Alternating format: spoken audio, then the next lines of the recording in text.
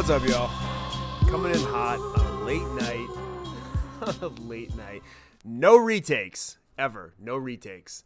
Coming in hot late on a Thursday night. As always, 30 minutes of the day where I feel like I'm done. My screens are drying. Then after this is over, I'm going to coat them with pink emulsion that looks like a room that somebody was murdered in. And we'll go on to Friday. Although all day today, I thought today was Monday or Tuesday. Fucking weird. Man, how you guys holding up? Good? I know some people aren't holding up so good. So I had a couple people actually from last week's podcast actually reach out to me, which was nice. So people know that I'm actually serious and had some good conversations with people. And yeah. So, yeah, you know, I was trying to think of a story. Because I've told these stories so many times to Amy, friends, people that were around me during this time, and they know these stories, and then I just keep forgetting that I haven't shared. I have so many stories that are relatable to what I'm feeling right now, or how I want to apply something to my life in the future, and this is really what this is for me, and hopefully, maybe if you take some of these stories for what they're worth, even the hot body contest one. You can apply them to your daily life too. So actually, before I start, I have a water, and because the store is closed and Kip's Canteen sadly is closed for the time being inside the store, which is the bar we have right in the store, where if you come to the store and you're shopping, you get your choice of a complimentary drink. So the last thing that's left in the fridge right now are fucking Trulies. Not only Truly, but pineapple. Now, I love pineapple. I'll drink anything pineapple. A smoothie, pineapple juice. Oh, my God. Pineapple juice and vodka. That's how people said it in college. But I'll drink the shit out of some pineapple juice. I hate seltzer. Now, I hate it. I know some people love it. I know that people are obsessed with it. LaCroix. I know that's half of that is just people want to say they drink seltzer now, whatever. Nothing about seltzer does anything for me. I'm not just saying that to try to be different. I just don't like the way it tastes. It's got see? It tastes like soapy water at the end. Like it's just like this gross, tasteless thing. Blech, with like a hint of fucking pineapple. Ladies, why do you drink these? It's got 100 calories. A Coors Light's got 90. I mean, I don't just drink a light beer or just drink a diet mixer with alcohol. Clear alcohols. Anyway, that's what I'm drinking. Totally got sidetracked there. So I want to tell you two stories today. I know this is like so new to people who have just met me in the last couple of years, or maybe 5-6 years ago. But this is 2010, 2009, and 2017. 17. Yep. And I think the 2017 one was the last time. I think it was when I gave up on press for the company, trying to get press, actively seeking press. So yes, I'll jump right in, man. These are some good ones. This is gonna fucking. I think this is funny as shit. I wish I had a video podcast so I could put the pictures up. I might start doing a video podcast. Anyway, so my first company, Elixir, that I started with my friend Ross. When I moved to New Jersey in the fall of 2008, with my ex, like I've talked about before, I was around family. I used to think the world of New Jersey because it was this different place with so many people and things to do as opposed to Maine. Because that's when I was a kid. Like, I didn't appreciate what Maine was. I wanted to get out, get far away, and I went to school in New York for a year and a half and then Bangor. And even when I was in Bangor, I wanted to get the hell out of Maine. I just wanted to.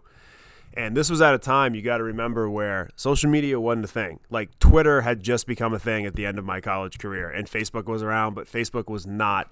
It was still at a point, Facebook was like just college kids, and you'd come home after a weekend of just getting absolutely shithoused at a party or something, and you would plug your freaking digital camera into the computer and just upload 90 photos and just title it like drunk weekend at my friend.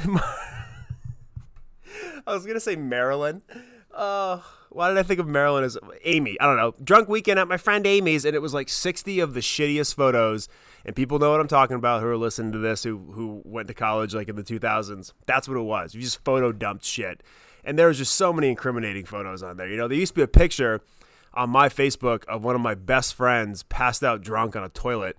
Whatever, Tom. People know it's you. It's in Cancun. Like, that's obviously been taken down and it's not existing anywhere anymore. But like, that was the kind of stuff you put on Facebook. It isn't like what it is now. So, really the only place to get your brand going was like in person. Now, this is still before social media. This is still before all of this stuff that we now take for granted in 2020. And so my thinking was like, oh, I'm close to the biggest, one of the, epicenters of fashion in the country, in the world, New York City. Like that's, if you want to be something, you have to be there. So I was like, well, this is perfect. So I had a lot of connections, and I thought that we needed to have, again, this is that underlying theme. I for some reason, people like did like launch events or like events for clothing or alcohol or whatever it was in New York. Like this is still a thing to this day. And it's the cuckiest, douchiest thing you can possibly do. And I did it. And people still do it. I don't know why people still do this.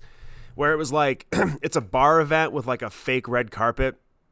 And people go in and get their pictures taken. And it's literally just like it's for a company, but nobody gives a fuck that's there about it. You know what I mean? So like, we were planning this whole thing, months and months of work. We locked down this place in Soho called 49 Grove. Actually, you know what? Let me look and see. Let me look and see if it's still a place. 49 Grove Street, New York. Let's see. It doesn't. Yep, closed. Closed. West Village, New York, New York. Is that Soho? I think it is. Yep, it's closed. Couldn't see that one coming. Okay, so anyway, just look up pictures of this place if you can. This is the kind of place that my first company had a. It was our arrival in New York party, if you want to call it that. So we had like Shane and Sean. Look them up on Google. Shane and Sean, they're twins.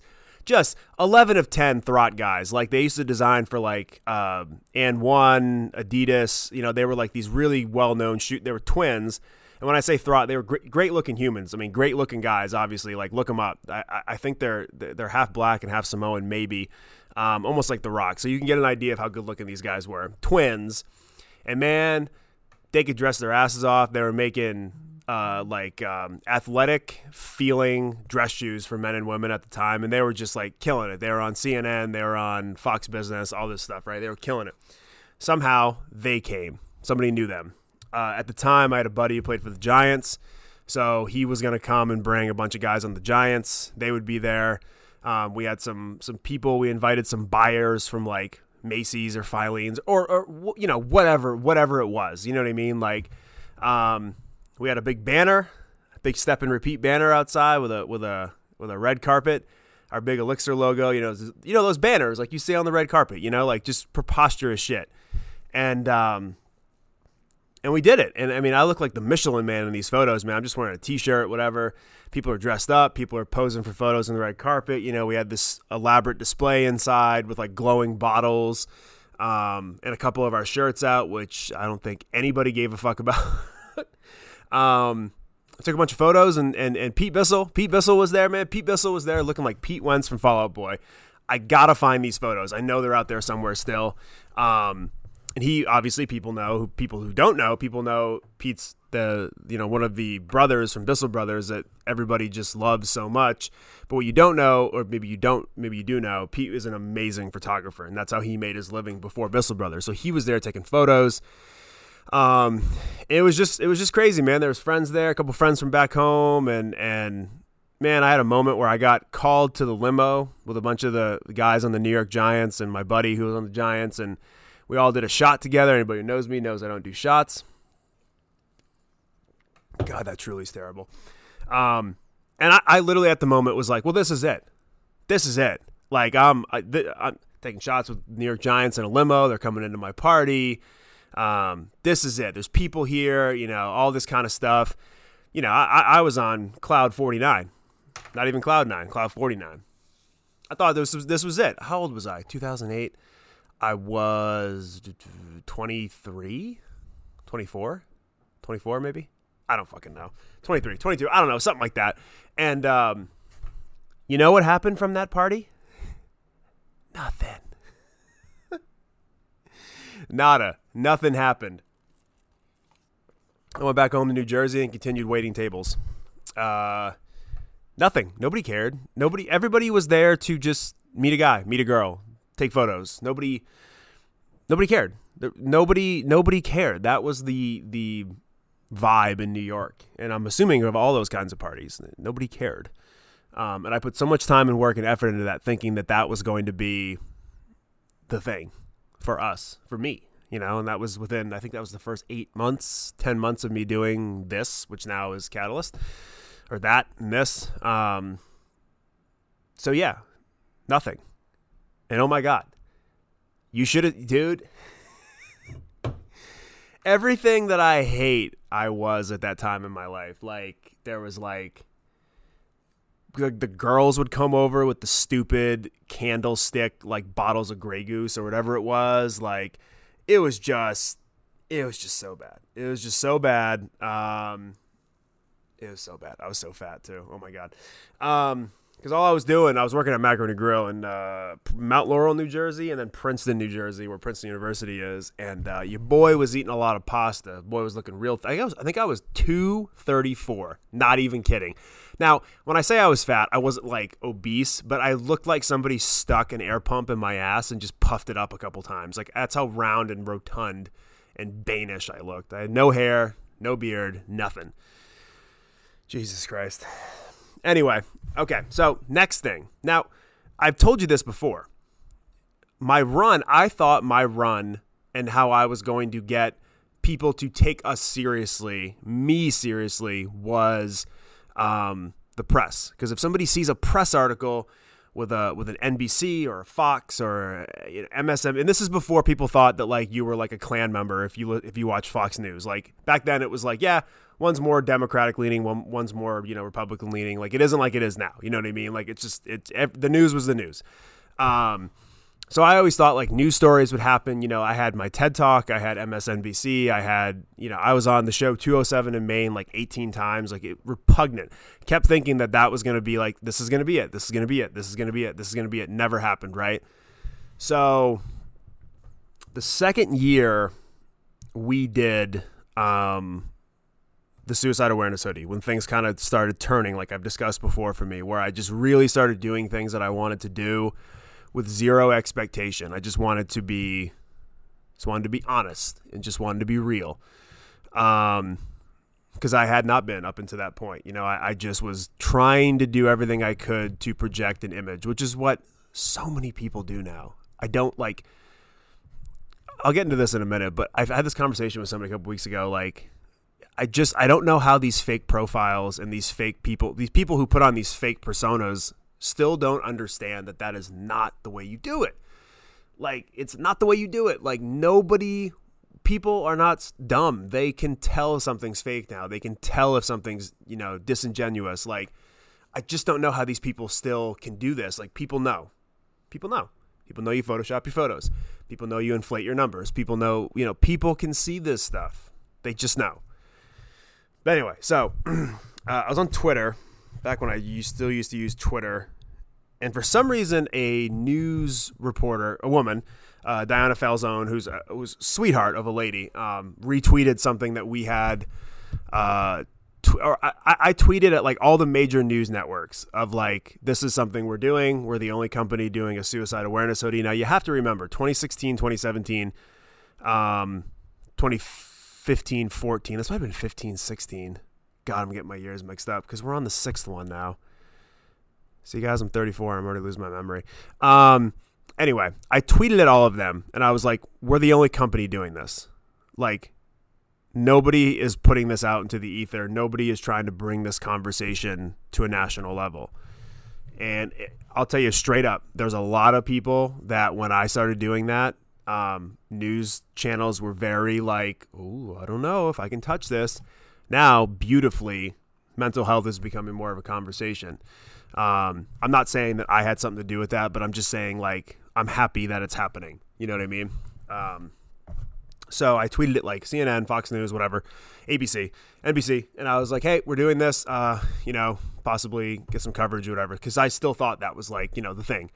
So not even kidding, like this woman DMs me, and she works at the Fox News, not like your local Fox News in Bangor, like the Fox News that's next to Radio City Music Hall, that's next to the pro football building, NFL building in New York City, like the Fox News. And she's like, hey, I want to have you in for a segment on my show called In the Zone or something like that. And I was like, really? I live in Maine. She's like, yeah, can you be here Thursday or something like that? And this was like a Monday. And I was like, well, I have to take this. Like, this is going to be life-changing. This is going to be everything.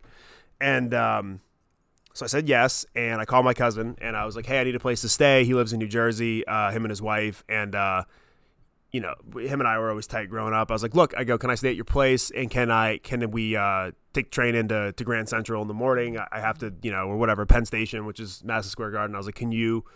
He's like, yeah, whatever you need. So this was back when me and Amy were real busy at the time. So I was like, okay. And at the time too, I was wrestling, tweeting with a woman who's also works with a variety of different channels, like the Today Show, Katie Linendahl. I knew of her through a wrestling podcast, and I was like, hey, I'm coming to New York. And this is the woman who met me in New York City, like I want to say a year later, talked to me about my brand. I don't know if I've discussed that yet, but maybe I'll get to it at another point. And I was like, hey, can I bring you a hoodie? And hoping that like she would talk about it on the Today Show or talk about, just this was my thinking, like, you know what I mean? So, so I remember I went and I did it, and I still couldn't believe it was happening. And, we go into the Fox News building, and we pass by, who the hell did we pass by? What's his name? He's a dipshit who recently got fired, or he's like a super right-wing guy. What's his name? Bill O'Reilly. Bill O'Reilly was coming out when me and Amy were walking in, and I was like, oh, how do I know this guy? Yeah, was he on? Was it NBC? The O'Reilly Factor? Was it Bill O'Reilly?